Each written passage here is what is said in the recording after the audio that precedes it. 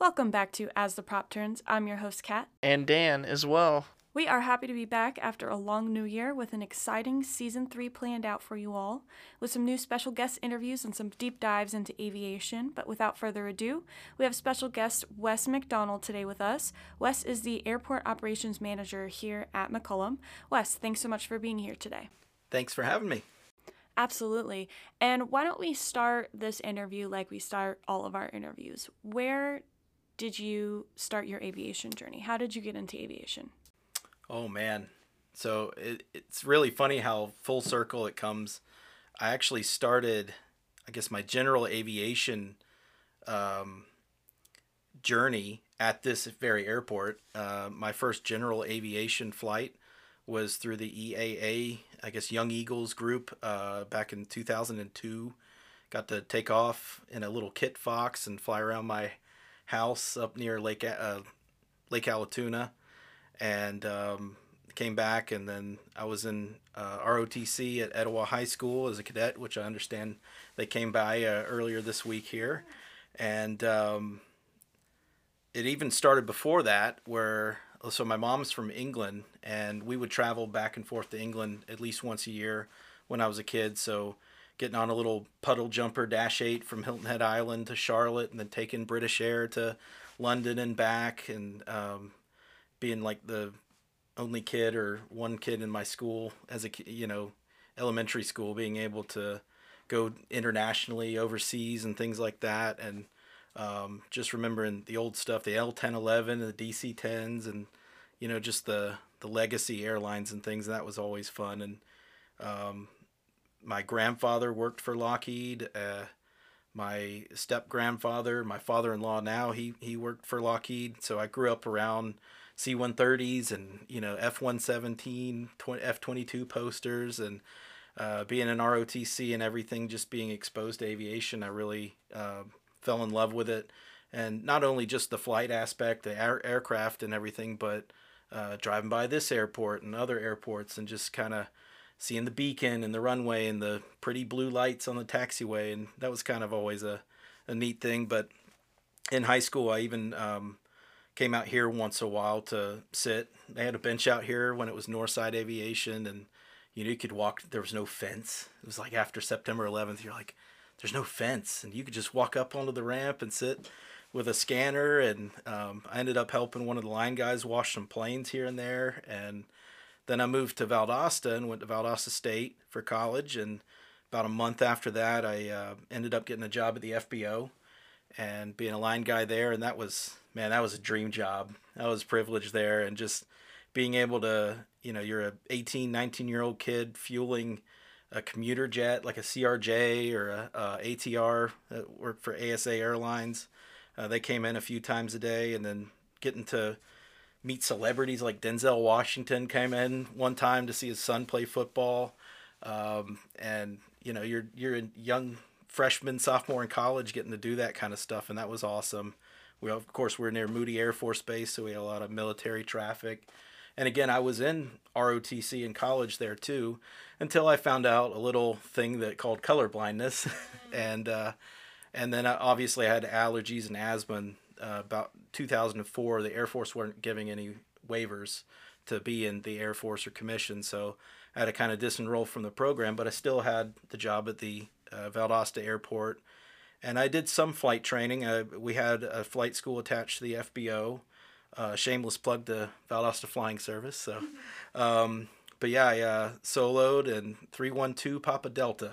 That was a Cessna 172, and did a couple of cross countries to Albany, Georgia, and back. And then it kind of got down to, got about 100 hours. I need to go ahead and get my check right in, but I needed to do a lot more nighttime flying, a lot more solo time, and it's either get your license or graduate college, which is, by the way, the only reason you're down here in Valdosta. So I had to go ahead and kind of stop flying and focus on graduating, and then spent the fall after graduation and a few months into 2008 there at the FBO. But I applied for a just a shot in the dark airport operations agent with Hartsfield-Jackson Atlanta International Airport.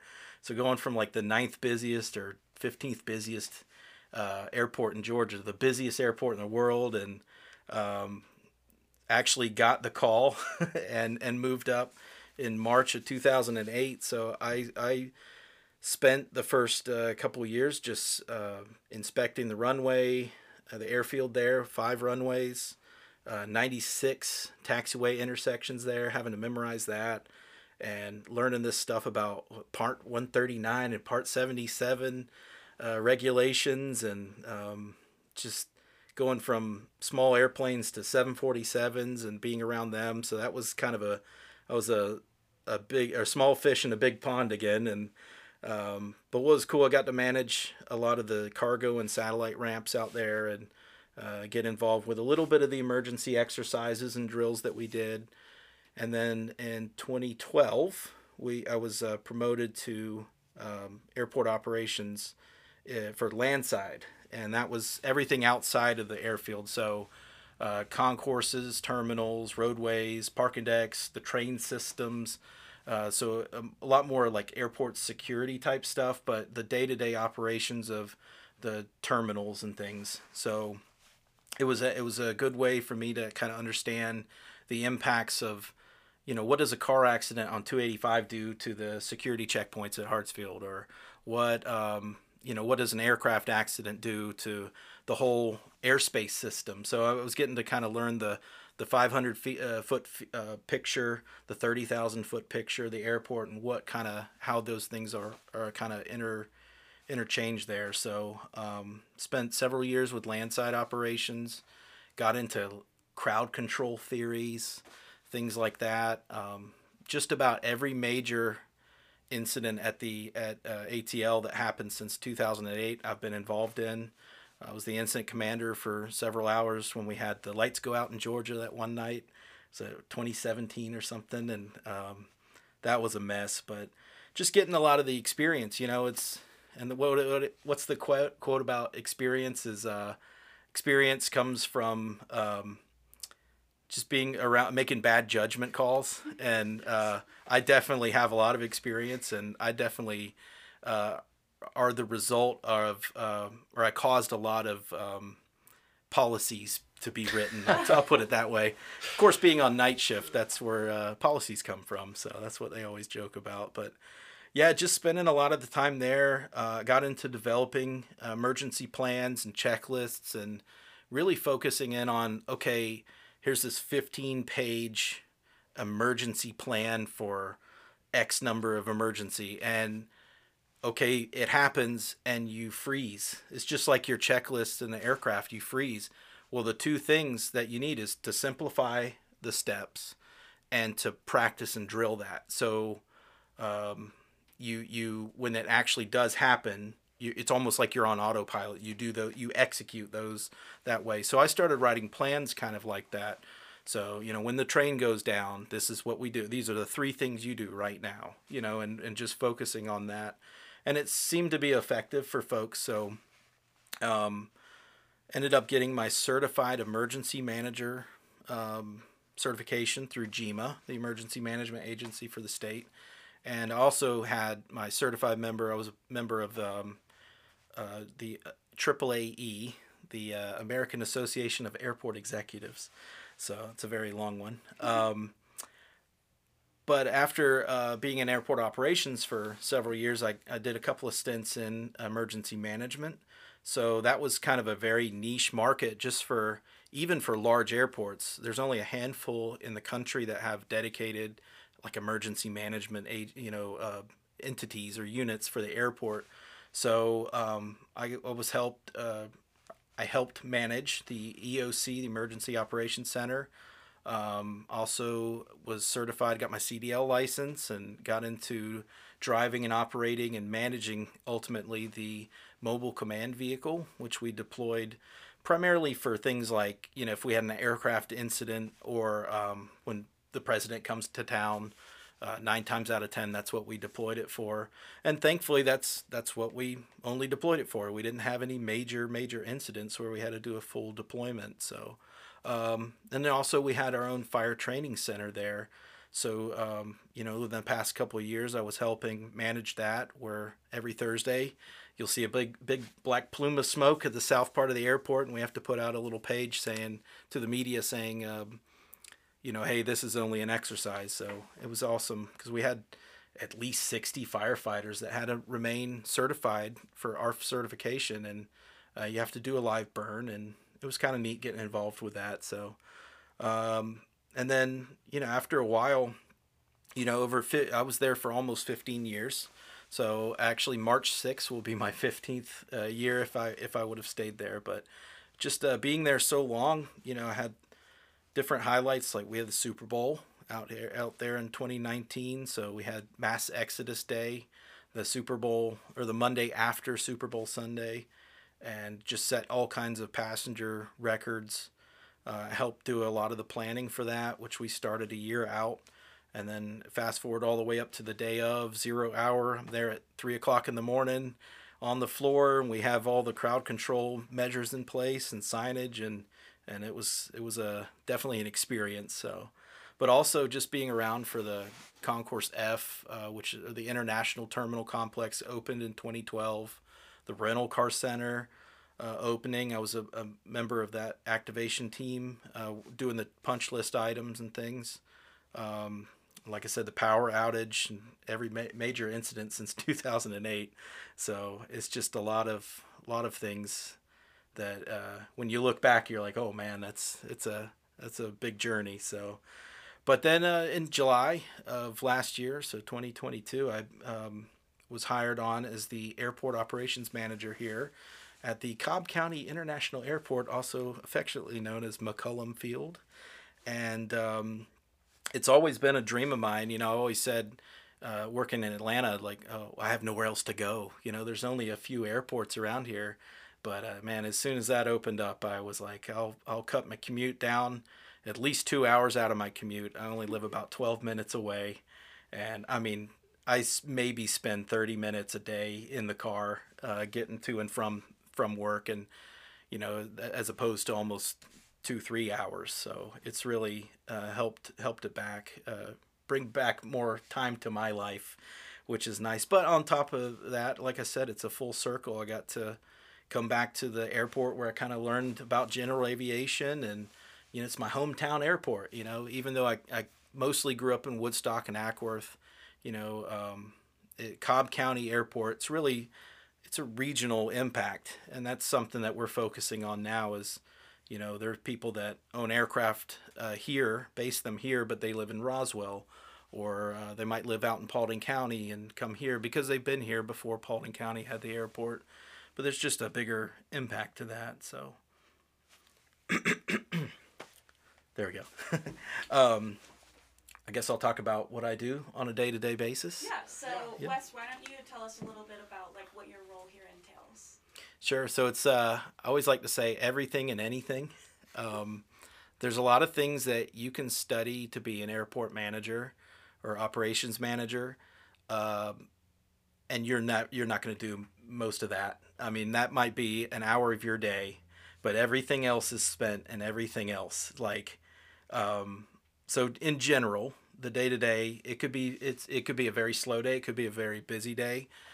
Week to week changes, and we might have a project that we're working on that's my only focus for a month, but then I might have a few months where I'm just working on rainy day projects, which is that's where I like to spend my time in quadrant 2 of the Eisenhower matrix. So that's another podcast subject there. Okay. So, but yeah, right now I'm focusing on systems, uses of new technology, processes, things like that, getting those kind of more efficient, and then doing some data analysis.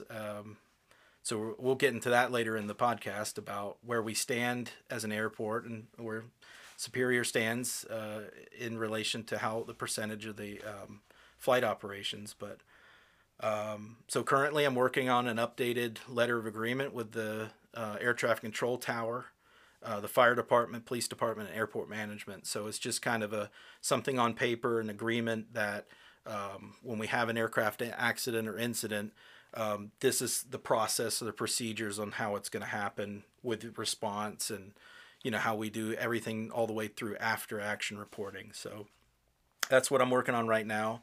This week, I've done ARF training courses. We did a 2-day course in September with our fire department, just teaching them about aircraft and airport familiarization, how to talk to the air traffic control tower, things like that. So that's where I kind of pull my flight training experience out of my pocket and kind of put that hat on for a little bit. I have 2 airport maintenance folks that work for me, and we have a 3rd opening right now. So I guess by the time you're hearing this podcast, hopefully we've hired somebody.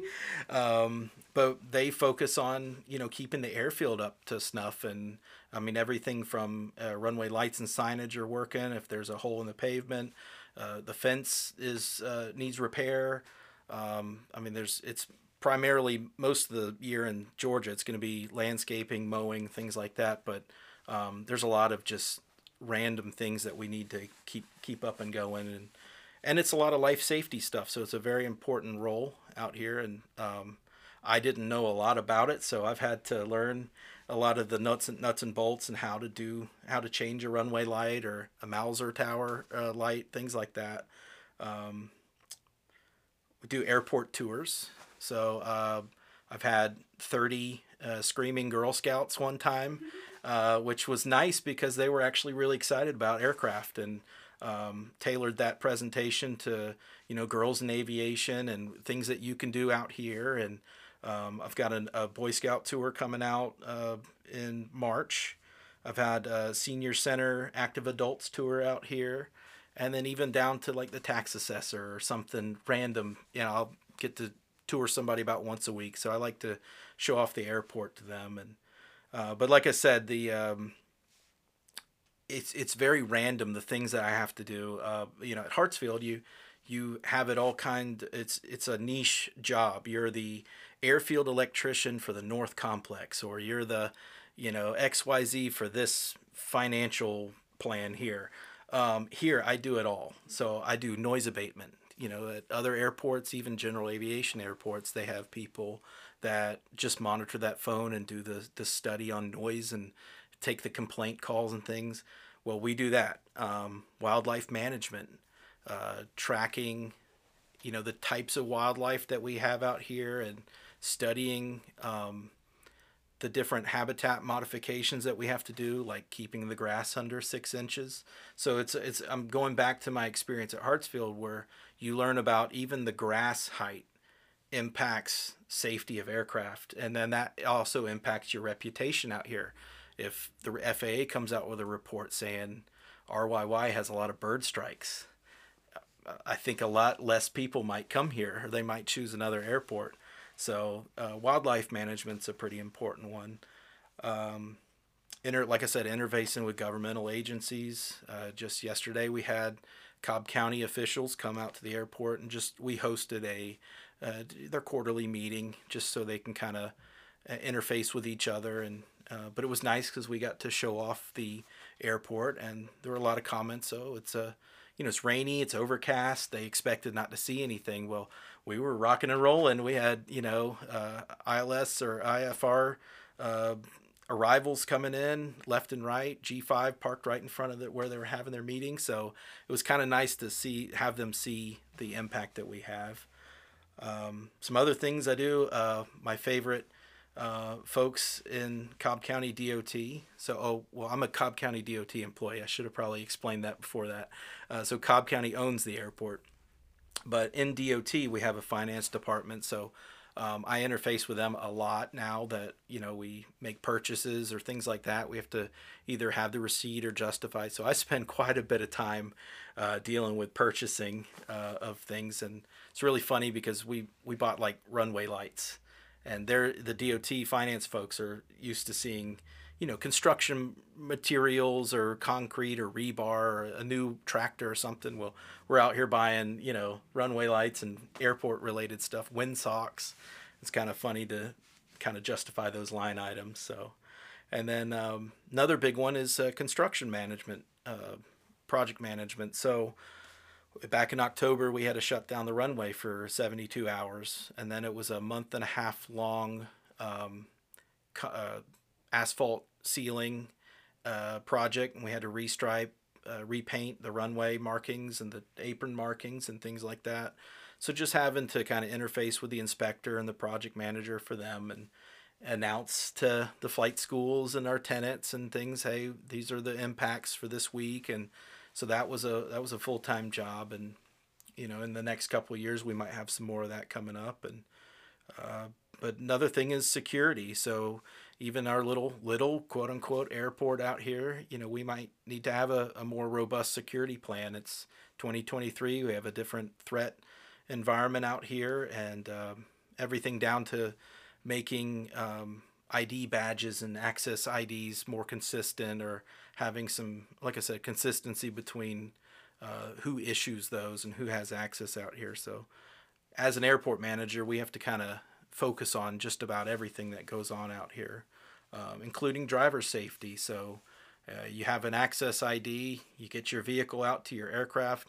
Well, now we have over 350 based aircraft possibly out here. So a lot more vehicles, and we might need to formalize some more training for that. So I'm working on that as well. And then it's just the random things that pop up. One day I'll just get a call, 7:45 in the morning. It's the Air Force Rescue Coordination Center down in Florida, and they have an ELT transmission going off, and I have to go respond and go try to find that. And that was one of the first things I started doing. Is you call the mechanics around here, then the flight schools, and then kind of go around with a radio trying to see if you can isolate who it is, and then follow up on that. So it's kind of cool. You're sitting down working on something or checking emails, and then you get a call like that you have to respond to something, and then you can go back and all that. And then just completely random stuff, like we filmed a pretty major Christmas movie out here in November. The Rock, Dwayne Johnson, will be in it. And I heard the other day, actually, it's coming out in December 2024 now. But it's called Red One. I can officially say that now because they've wrapped. But just having to coordinate that kind of stuff. They did film it on private property, but it was also on airport property, and we had to help with the access and things like that, coordination. And we field calls all the time for, businesses that want to come to the airport, or film production companies that want to film here. And we can't always accommodate that kind of stuff. But like I said, it's stuff you don't learn in school.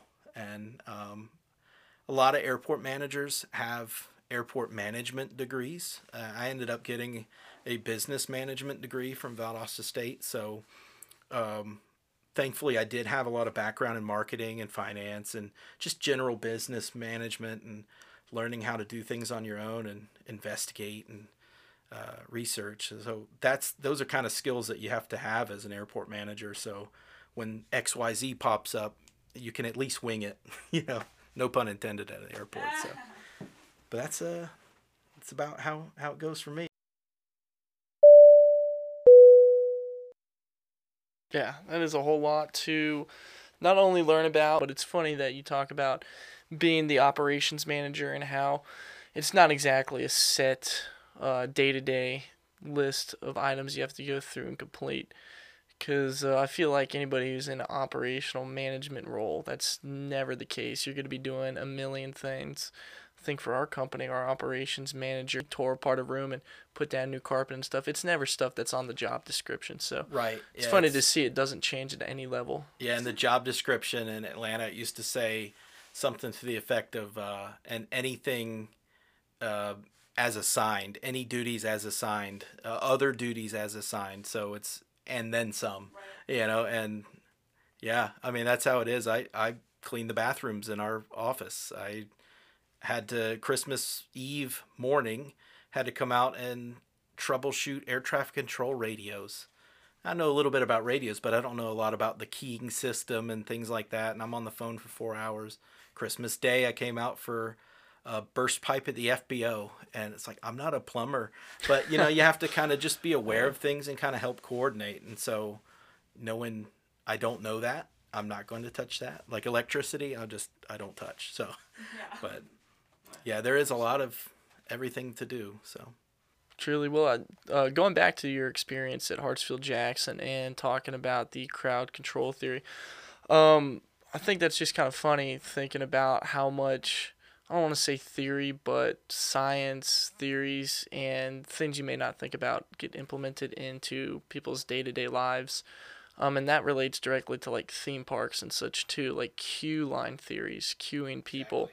It's just hilarious that there's so much thought and energy put into mentally tricking people into, standing in a super long line, but it's to them it's not super long. So. And that's what like Disney and even Universal and any other major theme park or anywhere where you have queuing, which by the way, queuing is a very long word when you look at it written down.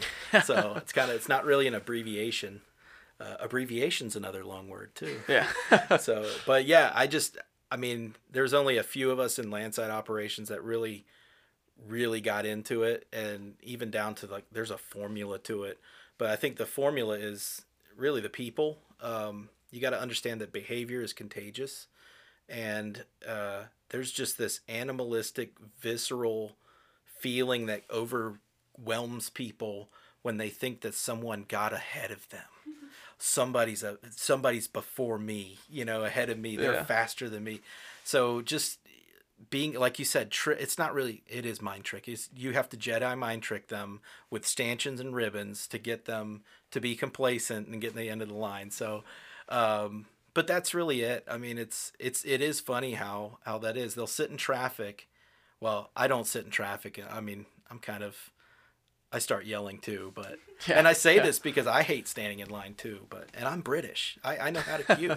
So yeah, no, it is funny. It's always with the simplest of things too, like you were saying, like ribbons or just a simple sign, and just relating back to the theme parks, just because forever ago, it's terrible. I sound so dreadfully boring when I say this aloud, but I watched this whole it was an hour, 2 hour documentary about queue line theory. Yeah. And how the zigzags and how the TVs and random stuff to put off to the sides. It's just all to take your view off the fact that you're 50 out of 50 people in line for a ride that closes in 10 minutes. So yeah, and people would rather know that there's progress, and they don't really care about how long it takes as long as they know they're progressing. Yeah. So your point, at this point, this is 10 minutes. At this point, you're at 7 minutes. Or you keep moving, and that was always our thing.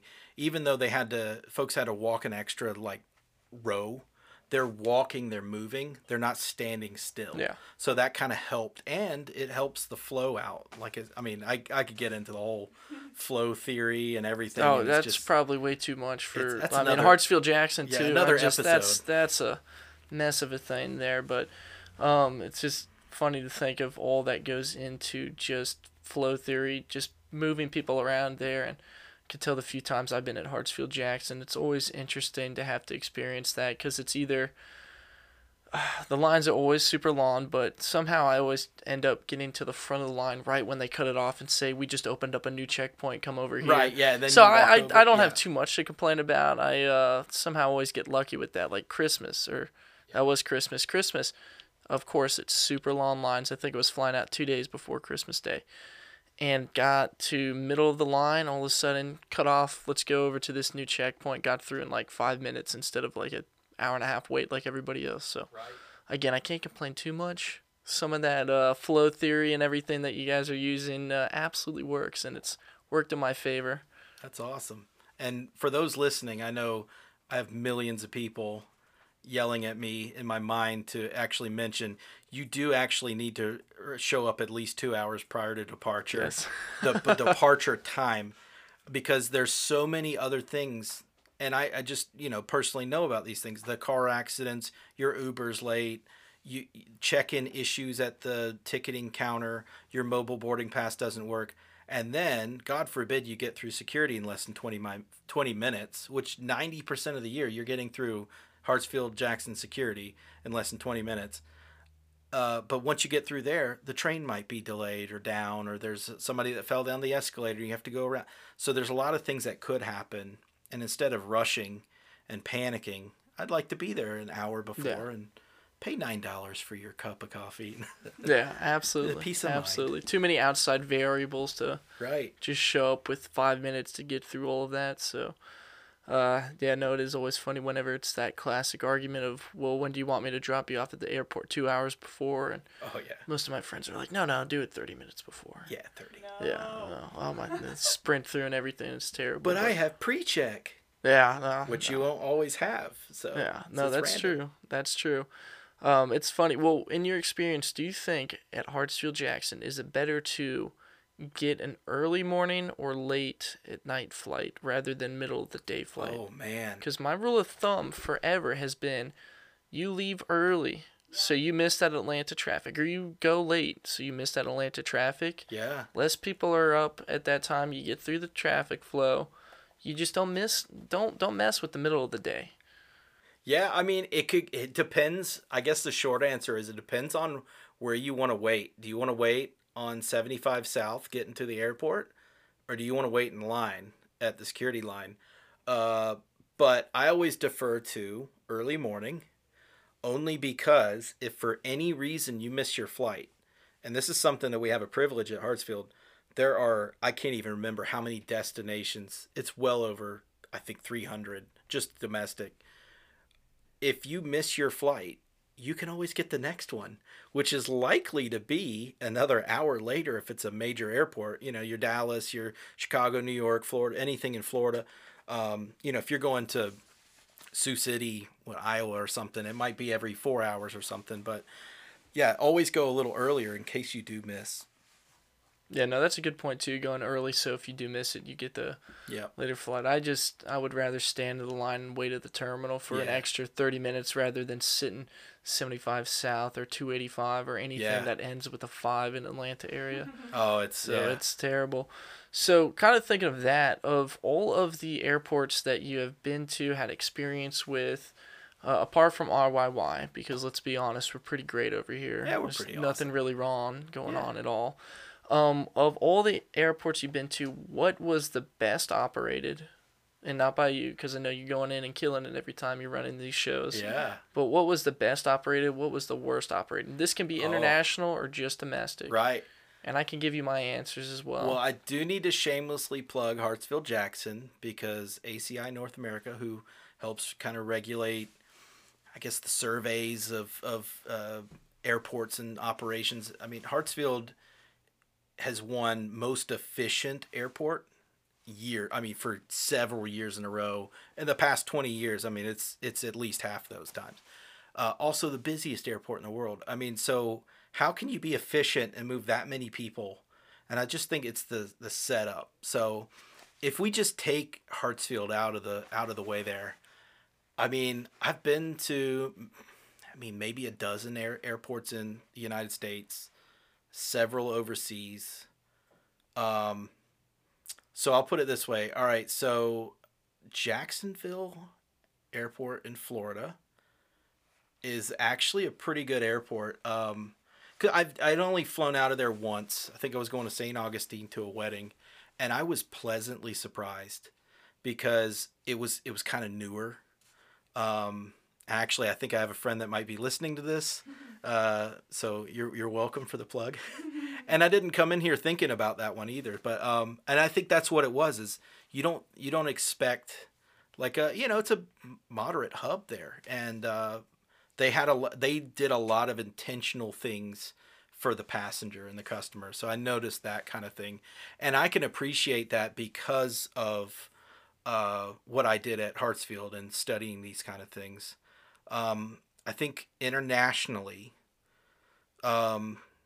Prestwick Airport in Scotland, which is Prestwick's on the coast, kind of near Glasgow. It's a Glasgow airport. It would be like if you're flying out of, it's like a Midway instead of an O'Hare. So, your Ryanair, EasyJets, they fly out of Prestwick. A lot of military traffic coming back over here to and from Europe. But they had you drive up. It's really nice outside, but it was really cool because you get a chuckle.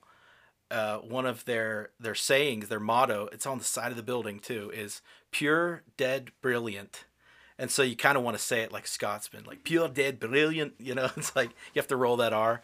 And that was kind of, that already got me, I was flying out to, I think, Ireland or something for the weekend. And, but just very efficient. You go through, there wasn't a lot of trains, there's no buses. It's only, and it's several gates, but a lot of options. It's meant for people, those early morning flights, things like that. And I can say that too, because I worked at, believe it or not, I worked at W.H. Smith, a book news agent at the Glasgow International Airport. Oh man, 2005. I did a 6-month study abroad over there in Scotland, and of course, being around airports, I have to be around them. So, I got a little job there and getting to travel around. So yeah, Prestwick, you definitely get the plug there, and I'd be interested in actually making them our like a sister airport agreement out here. So I think the runner-up will be Toronto, not Toronto, Toronto. Just like I said, intentional operational type movements that they've done, like the little vinyl decals in the floor coming off the train to say what side.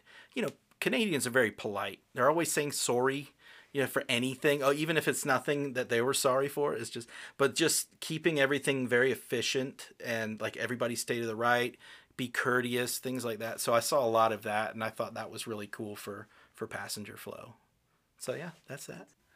So of all the flying experiences that you've had, what has been your favorite aircraft to fly?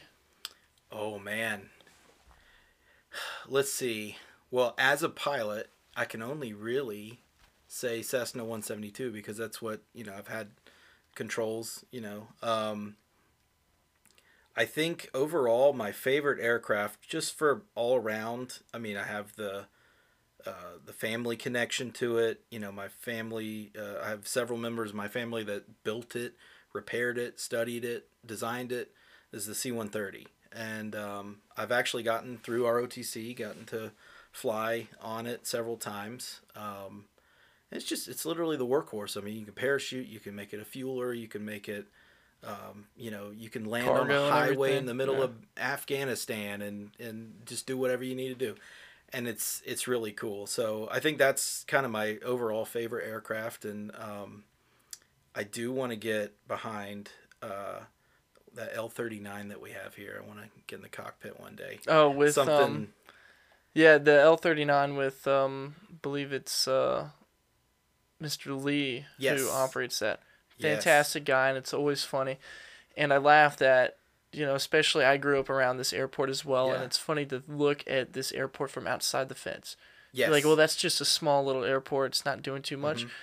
Well, that L-39, he's flying in air shows all around. If anybody ever goes to an air show and sees an L-39, green, red and white, or red and it's like a black yellow, and white. Yellow and black. Yellow and black. I don't Yeah. know what colors I was thinking, but yellow and black, 777. Yep, that's right. That is straight out of RYY.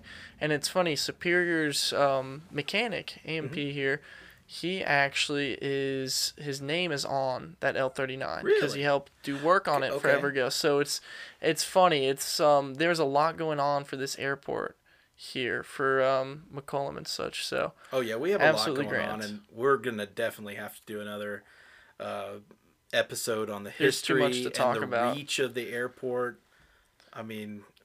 It's insane for the area too. Third busiest general aviation airport in Georgia, and we're the fifth busiest overall. Including Hartsfield, Savannah, all the commercial airports. So we hold our own, especially in Metro Atlanta and the region. And when you kind of compare it to other airports across the United States, same level of based aircraft, same flight operations, towered airport, but no commercial service. We're only one of a half dozen to a dozen airports like us.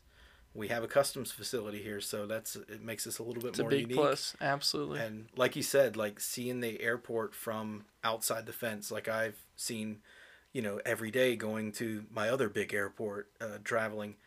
Once you get inside the fence, and then you start going on the runway and the ramps and getting to know everything, you're like, oh man, actually, it's it's an optical illusion almost. I mean, we're really busy. Truly, it's we got insane. a lot going on. It is insane.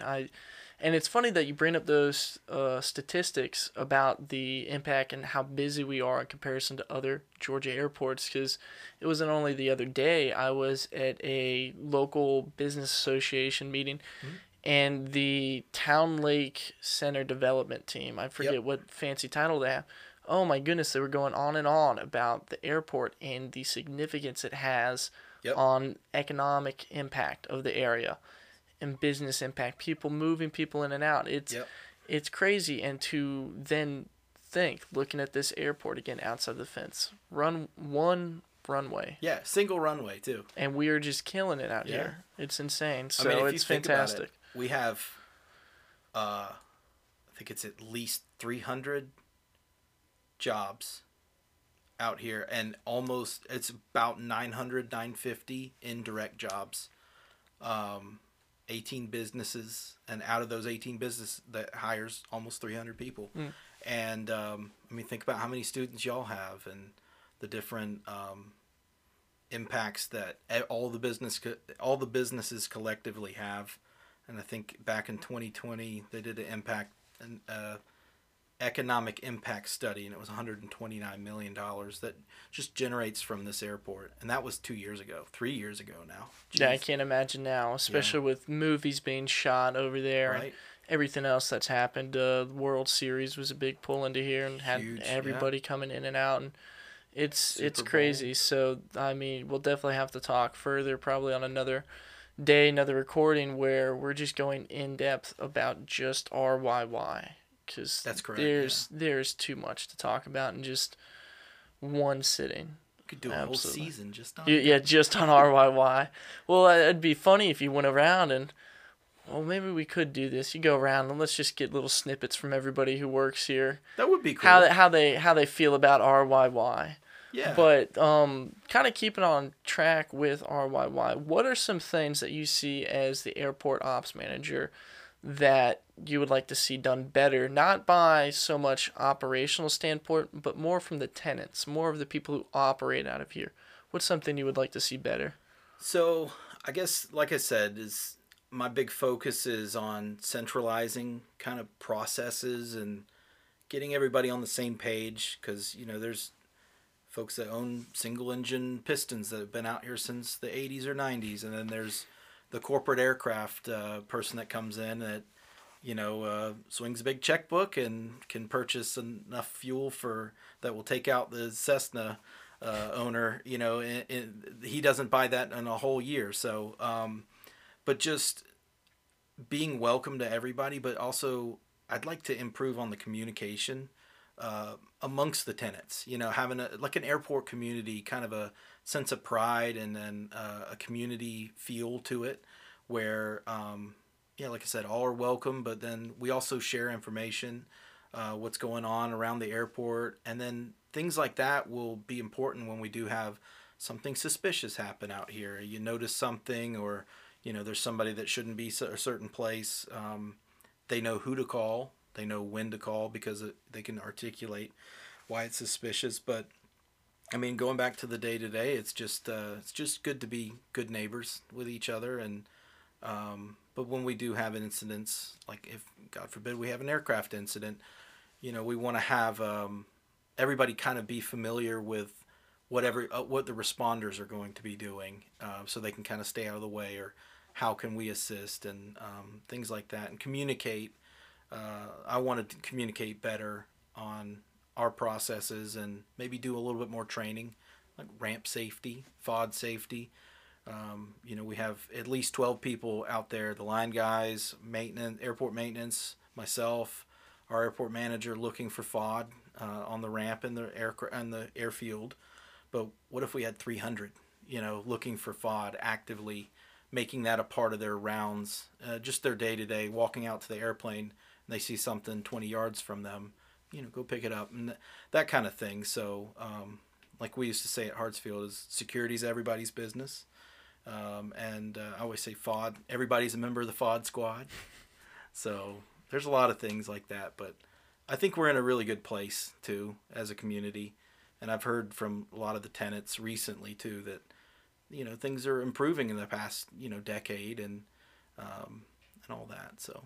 Absolutely. No, And it's that's a good awesome. time to shamelessly plug our social media. We got into 2023, and we're going to start marketing the airport a little bit more, externally to customers, but also have a platform where I can share information and listen too. It's like almost like town hall and hear what you guys are up to as well. But primarily, so we're going to be we're on Instagram, which is RYY_airport. And also Facebook. If you just kind of search at the top, it's Cobb County International Airport and McCollum Field. And that should pop up. A lot of those, they're just tied together, so we'll be able to, no matter what platform you're on. But we also, we've been using the hashtag FlyRYY. So it's kind of, getting that whole, Yeah, it's pretty catchy. one airport I like that. Yeah, type yeah. thing, and it kind of rhymes, That's so. awesome. That's awesome. Yeah. And then with those platforms, I know that you're saying more marketing the airport to people. What kind of, I'll say, events, what kind of things are you hoping to come out of having this social media platform, this new presence on social media? Yeah, so, primarily just kind of forwarding external people, like if they're looking up our airport for an option to come to Metro Atlanta, it's a platform for them to kind of see what we've been up to, but also to forward them to our website for more information, or maybe to contact us if they have a question. And then also to advertise, if we have significant milestones or this day in history at McCollum, you're going to start seeing things. Our Mr. McCollum, our namesake, it's his birthday coming up in March. He would be, I think, 110 if he was still alive today, but we want to celebrate our namesake, and I might make a post about that. But then also, I like to brag about we have the longest general aviation runway north of Atlanta. So, putting those kind of things out there, and fun tidbits out there. And then just things like the general public that could, be welcome them as well. But yeah. they might notice, hey, we have a Cessna, but we also have a C-130 that can land here. So, yeah. And it's also a lot of the reputation. I know a lot of folks around here are afraid of this airport becoming commercial. We're going to have airlines here, and that's never going to happen. We might have a big aircraft here once in a while, but they're quieter than some of these little smaller aircraft. Yes, that's very true. Those radial engines and such. Yeah. Like we have a lineage. Airbus or a lineage, Embraer lineage 1000. He takes off here often, and it was interesting when I first got here. He took off, and we had like a Bonanza right behind him, and he was louder than the other one. So, oh, that's hilarious. But that's awesome, and I assume with the platforms you'll also be able to put out with the oddball events that'll happen here, like Commemorative Air Force CAF. They'll come over to the South Ramp. They'll do some stuff. More of letting, I guess, the general public knowing that, hey, there's things happening where you are more than welcome to come experience some bit of aviation. Yes, if we have anything like that open to the public, we could share that. And then, if we did have some information we need to put out to everybody, like, hey, we've had an emergency runway closure for emergency maintenance work or something. That way, it's another level of communication that we can get, because everybody reads NOTAMs, right? So absolutely. Yeah, that's awesome. No, so that's great. I guess with that, are there any other social media platforms you wanted to plug in there? Anything else you wanted to say about RYY? Yeah, sure. Well, we are on this little thing that I don't know if Zillennials will know this, but it's called Twitter. We do have that one, but like I said, it's tied in. But it's at RYY_airport, and we just kind of. It's going to be very infrequent, like right now, posting, but we want to have it just a one platform where it's the one voice of the airport management office that we can communicate. So, got you. Awesome. Well, I guess the last question that I have for anybody who's looking to get into aviation, and more specifically aviation management, what is one thing that you could offer as good advice to them? It's got to be. Like I've always have a few people over the years ask me that kind of question, and it's really get the experience, and don't be afraid of starting at the bottom. I fueled planes for almost 5 years, and now I'm running an airport. So it does take time. You're not going to get the title and the responsibility right away. It does take at least a decade of experience. But you do need, it does require, industry standard is a degree, 4-year degree. And like I said, it doesn't have to be in airport management. I got one in business management and certifications. So you can get large ones, like get certified as a certified member in the airport executive organizations, or something smaller like a project management, PMP certification. But then taking classes, I did things in emergency management that I use now. So your local and state EMA organizations host open trainings, and just learning how to write an emergency plan or how to plan for hazmat incidents, things like that. So and then the other thing is what sets you apart from your competition.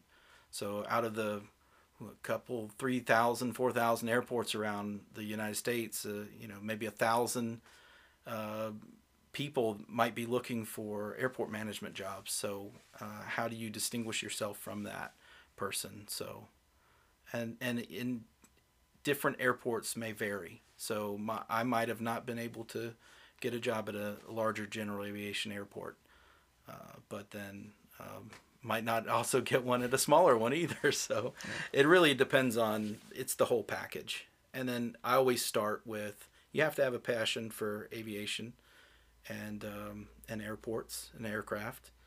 And you have to know things like, what's your favorite aircraft? And then you can graduate to things like, do you know Part 139 standards or pavement thickness standards and things like that. So yeah, the more oddball things that'll be thrown at you for sure. Right. Well, that's awesome. So I guess just to kind of recap that, just have a passion for aviation, be ready to get that experience, and don't be afraid to start from the bottom, because everybody's got to start from somewhere. It's like I tell a lot of these students, everybody starts with the 0 hours of flight time. Right. Everybody starts right where you're starting right now. So right. Absolutely, and just get out there and get it. So fantastic. Well, apart from that, I think that's all we have time for. Wes, thank you so much for making the time to come over here, chat with Kat and I. Hopefully we're going to have you back on so we can talk more about KRYY, talk about the history, and about every other thing that we could sit here and chat for hours on end. But again, thanks for coming, and hopefully we'll see you again on here. Yeah, Wes, we really appreciate you coming out today, and we're super excited to have you on again. Okay, thanks for having me. It's been a pleasure. I'm your host, Kat KRYY, and thanks for listening to As the Prop Turns. We'd like to thank our sponsor, Anchor, for making all this possible, and of course, all of our listeners. Be sure to check us out on Instagram, TikTok, LinkedIn, and Facebook, handle @Superior Flight School. And remember, keep the blue side up.